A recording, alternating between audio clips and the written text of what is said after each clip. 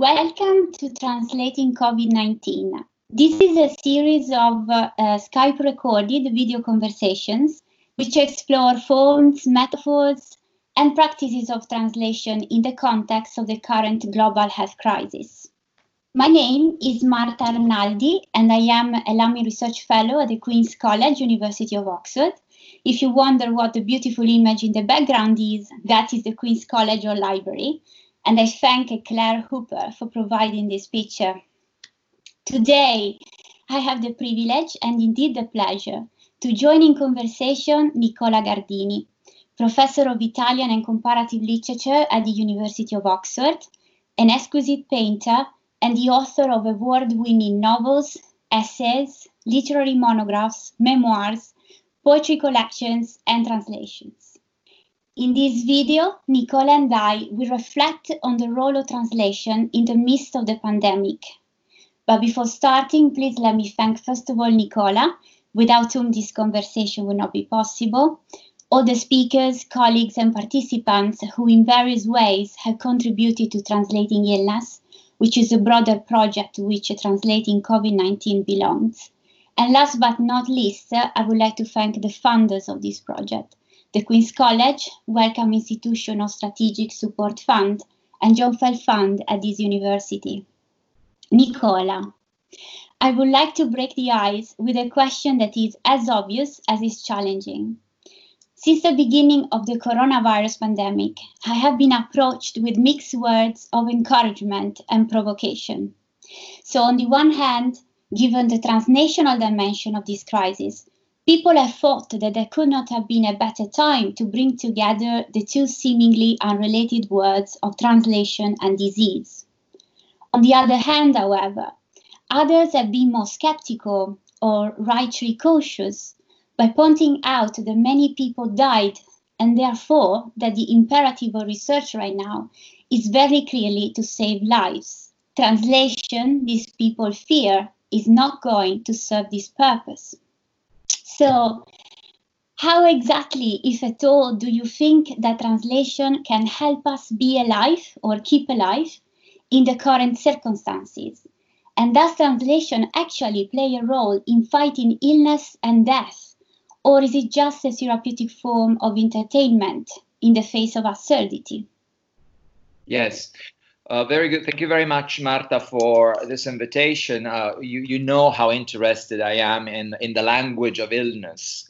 As you mentioned, I'm a translator too, and thanks to you, these two terms, illness and translation, are receiving one attention, one unifying focus, and I feel very proud to be here because illness is a mysterious text. Illness asks us to translate this extreme experience, which most of the time we do not understand, into something comprehensible, something shareable. That's an act of translation indeed. Why do we need translation? What do we need it for? Well, to make sense shareable. Now there is a language for this kind of disease, COVID-19, and it's the science of it's the language of science. It's the language of politicians. It's the language of statistics. But is it really a language? That is, isn't it just maybe a lingo or a dialect more than a language we can all share and participate in? I do think that translating illness, translating COVID, is not just entertainment. It's indeed a primary activity we all should take part in through finding words to make sense of what's going on. Of course, it also, as you said, it looks absurd. We're facing absurdity. We're facing something we never even considered possible. Till October or November, who could have thought that in a matter of weeks, the world would fall into this major worry and massive death? Who could have predicted this? Nobody. Now we need to make sense of that. Why did we not in the first place? Why didn't we understand? Why didn't we understand the signs of what was going to happen? We are really facing a linguistic problem here. Not just, in a technical sense, we are not probably translating literature into other languages, but we are translating experience, dark experience, obscure experience, complicated experience, controversial experience, unexpected experience into a new language, into a new medium. Now, the very act of translation, what we literary people consider translation in a literal meaning, is still part of it. I don't think translation as a purely linguistic act is out of the picture, because we are all right now translating our languages into other languages. We are trying to communicate globally. Mm-hmm. And what we're doing here is indeed creating one common language for everybody to speak the same things. Mm-hmm. And that's exactly the aspiration of translation. All translations in the history of human communication have had that ambition to make sense finally available for the whole community. Now, the community is global. So we are indeed, when we speak of COVID, we are really trying hard, probably still quite helplessly, but nonetheless, we feel we should try hard to speak the same language. That is, we all agree on some things. And we need to create a new code. Mm-hmm. COVID should really come with a new code to speak about it. Now, creating a new code into which accommodate the discoveries of experience is translation. So I don't see the two, illness and translation, as inimical. Yeah.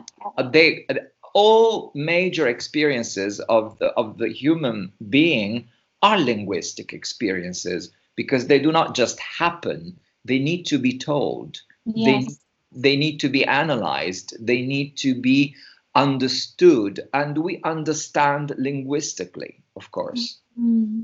Thank you so much, Nicola. Now that you're talking about it, I'm thinking that humankind throughout history has tried to make sense, to give name, and to make it exist linguistically, to make a linguistic sense of absurdity and illness.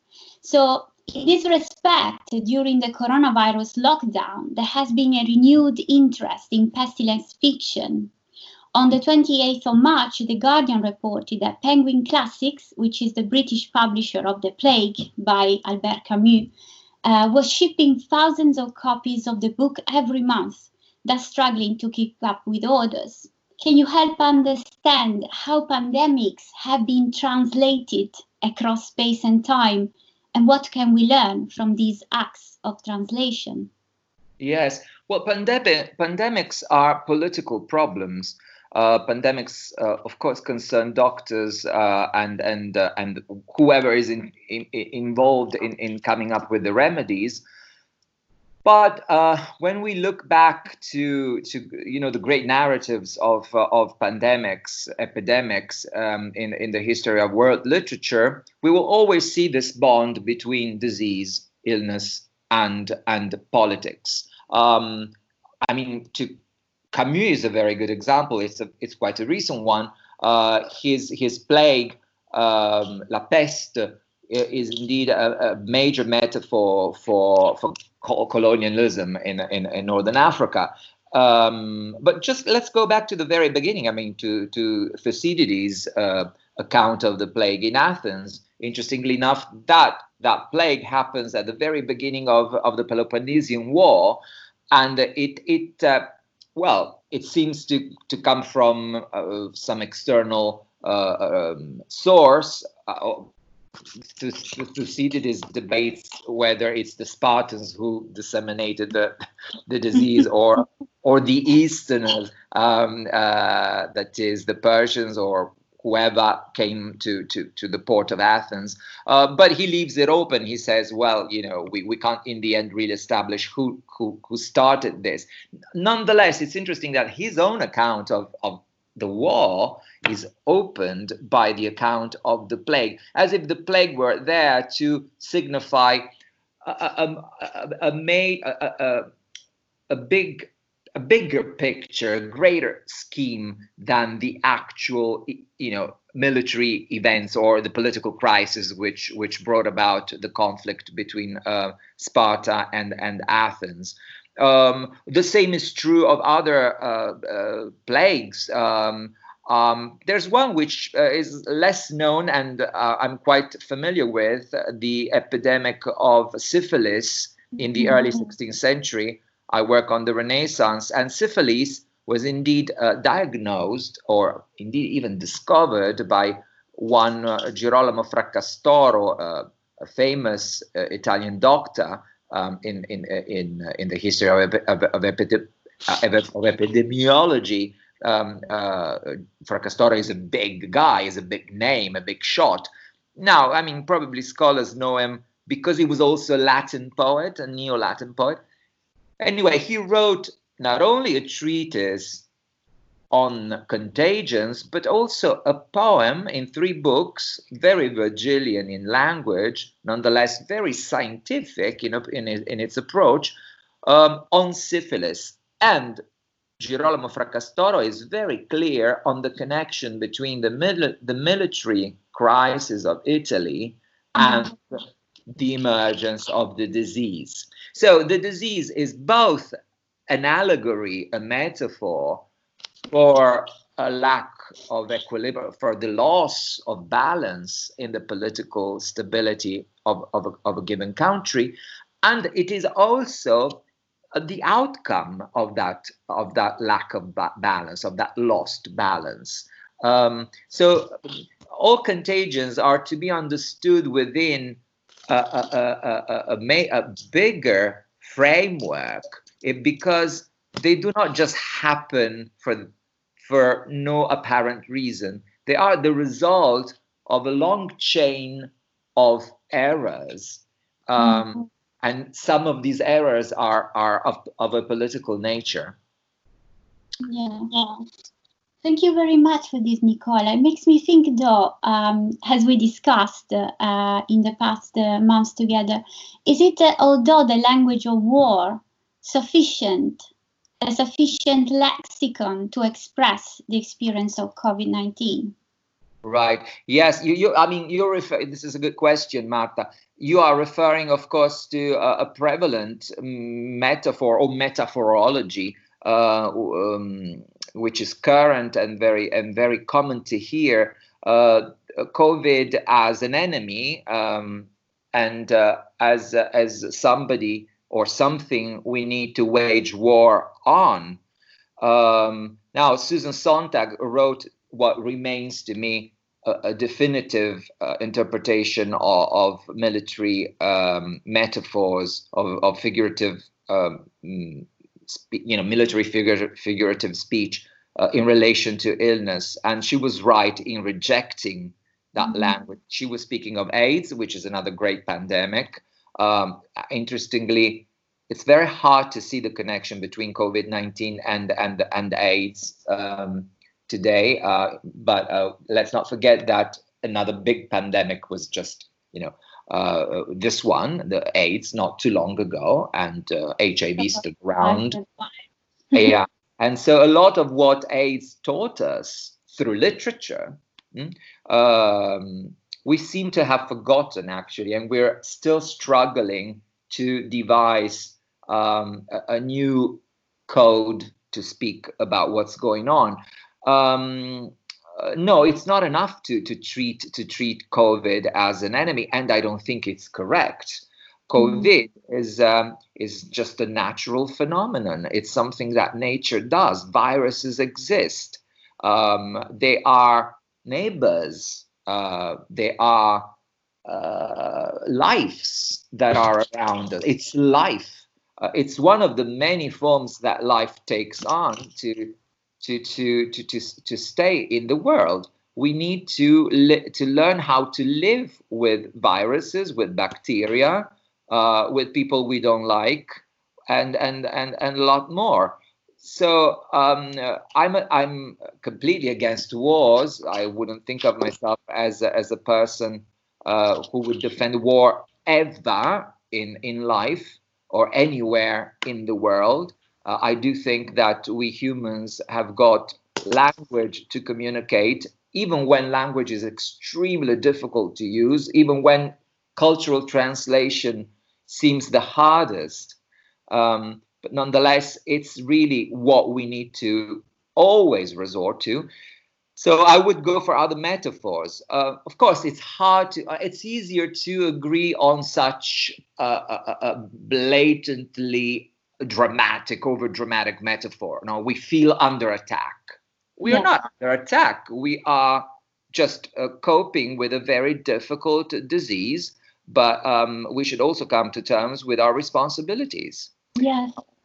I like what you're saying very much, Nicola. Sorry if I interrupt you, but I was just thinking, of course, we are not here defending illness or defending death. But what you're talking about is very thought-provoking indeed, is the fact that the translation provides a language of tolerance. A code that allows us to see things from a different perspective, perhaps a perspective that we naturally would reject, and to see things within a broader picture, in this case, the ecosystem of the Earth. Indeed. Thank you, Marta, for completing what I left implicit in what I was saying. Yeah, first of all, let's learn what a virus is. I mean, people speak of enemies when they don't know what they're talking about. Once we know things and people better, there's less room left for making up an enemy. Now, viruses need us because they don't have a strong identity, and they need another body, another set of cells to feed on. This is what happens with HIV. So actually, if we knew more about viruses, we would know that identity in nature is something fluid, something uncertain. Of course, we're very jealous of our own identities as humans. I mean, the whole immune system is a biological creation, a wonderful biological creation, which determines what is the self and what is not the self. And we managed to evolve as a species because we did create a self, a biological self. But this biological self is not definitive, and it's definitely not safe all the time. When these viruses attack us, to just repeat what the supporters of the military metaphors would say, would claim, when these viruses enter the system, they show us that we are permeable systems. We are permeable entities. We are not one as we think we are. And this is true also in human interaction. So viruses teach us that we mix with one another, that we penetrate one another by all kinds of interactions and exchanges. There are some exchanges that are possibly deadly, like letting a virus do what it wants with our body. But this is the rule of nature. We are constantly entering other realms, and we are constantly entered by other kinds of life. I tried to speculate about this, and in a novel of mine, that's why I have some ideas about this. HIV is indeed, and the virus of HIV, which is a very mutant virus, definitely more mutant than COVID, is a very good example of what I've just said. So yes, we need other metaphors, and as you said, we need peace. Only through peace will we be able to look at the other, to look at our neighbor in whatever form it comes. Yes, thank you, Nicola. Yeah. So the novel that you just mentioned is La vita non vissuta, The Unlived Life, published by Feltrinelli in 2015. And I have actually some quotations from it. If you don't mind, I might read them, although the translation is mine, so it's really bad, so please forgive it.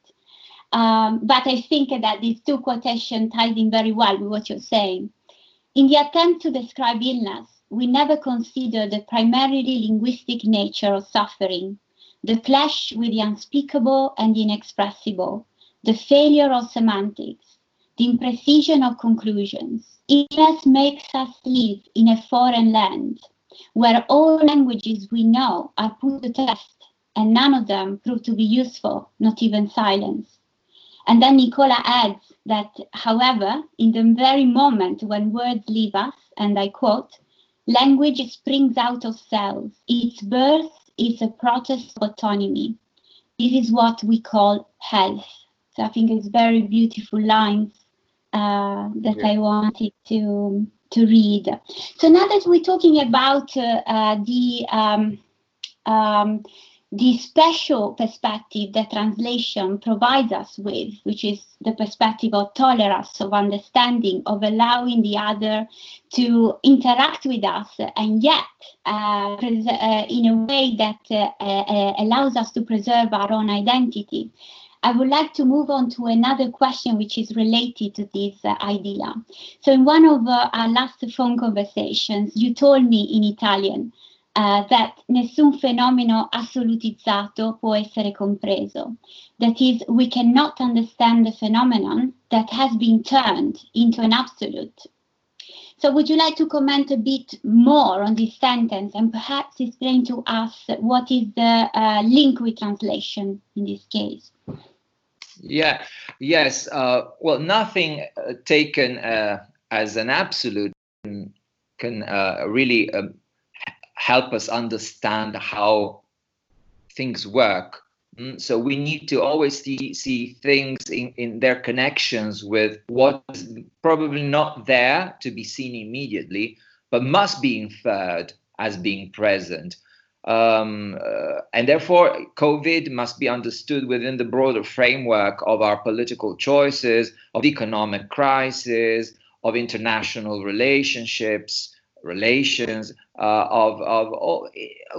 need to see it as a cultural phenomenon also, not just as an emergency.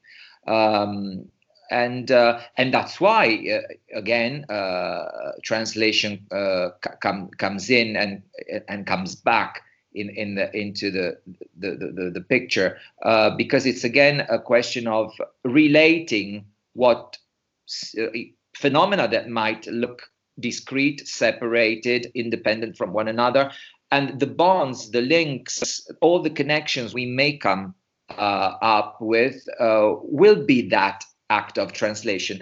Of course, if we take translation as this cultural, say, strategy, we would probably not come up. We won't come up with a text, with a definitive text. A translation is not a result; it's a process, and it's that kind of process we need to cultivate. So, and this probably also answers your very first question concerning the entertaining nature of translation. Well, if we think that translation is just something we want to read and take pleasure from and get pleasure out of, well, probably yes, that we don't need translation in this case, but we need another kind of translation, the process, the effort to reach out for something that we still haven't been able to define. And it's the constant quest for definition that, to me, is the very nature, the core of the translation we need here. Thank you so much, Nicola, for showing us so many different facets of this process. And there is one final point I would like to discuss with you, and this pertains specifically to your artistic life, because Nicola, as well as an academic, is also a writer, as I mentioned before. So as a novelist or as a poet, what does contagion mean to you? Why should a writer cross the boundaries of literature, which in a sense are their homeland, to trespass into the foreign territory of medicine? In other words, wouldn't it be better or more efficient if everyone stuck to their role? Yes. Yeah, I mean, it took me some years to approach medicine. Of course, there were some autobiographical motivations. I think it all started when my father got Alzheimer's. And I observed him very closely, and I became very acquainted with his linguistic impairments. As a linguist myself, as a literary student, a scholar, I managed, even though I was his son, I managed to observe him from, from a critical point of view, almost as if I were doing some close reading. And that prompted me to start reading quite a lot of literature on the mind, neuroscientific literature. Some of it, of course, was quite hard for me, but I started speaking with neuroscientists, and I really tried hard to translate what I, as a man of letters, said or could say into what a neuroscientist had to say or could say. It was hard. It was hard because neuroscientists, at least those I spoke with, and I even worked with at some point in New York, were quite reluctant to my metaphors. The language of, they don't know. I mean, most doctors don't know. They too use metaphors all the time, even though they think they're using a perfectly shaped and crystallized terminology, but their terminology is full of metaphors, but they of course wouldn't tell you that this is the case, because they're looking for clear and transparent sense. They want meaning to be graspable for everybody in the same manner. They don't want ambiguities. On the contrary, we people of letters, men, women of letters, even young students, we cultivate ambiguity. We try to look into it. Now, it all started like that, and then I became all the more interested in medicine. Every time I had to see a doctor, and every time I realized the doctor had very poor linguistic tools to talk to me or to talk to my loved ones. So I became, ever more aware that medicine today would greatly benefit from literature. I spoke with even, university faculties in Italy. Some people, some professors became interested in my work. I was invited to conferences. I opened the World Conference on AIDS 2 years ago because of my novel, and they were even tempted to ask me to teach courses in literature for doctors. Of course, it was flattering. I didn't do it, but I think it's about the time we reconnected medicine and literature, which is something that was at the very beginning of medicine. I mean, the bond between medicine and poetry has always been there. We forgot it, but let's go back to our Fracastoro, the guy I mentioned, the guy who named syphilis. He was an amazing poet and a very, very, very good scientist and medical doctor. Medicine is a language. It's hard to call it a science. It rests on many sciences, but it's still a very humanistic world of interests. We need to rekindle the linguistic awareness of medicine. Thank you, Nicola. And this is absolutely true. And I share this view completely.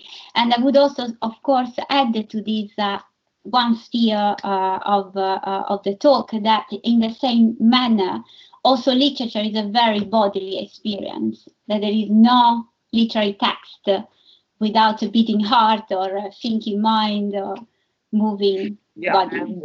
Marta, let me say this. I don't know if you like me to say this, but I shouldn't silence the fact that you were a medical student yourself at some point.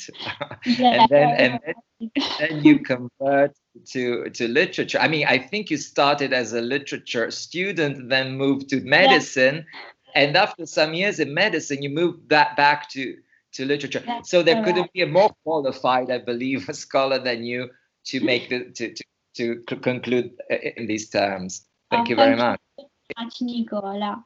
This is very kind of you. And I thank you immensely for this wonderful talk. I could not have hoped for a better and fascinating beginning. And thank you to each one of you for watching this video. We hope that these reflections will help us find new ways to translate illness. Thank you so much. Thank you, Marta, and good luck.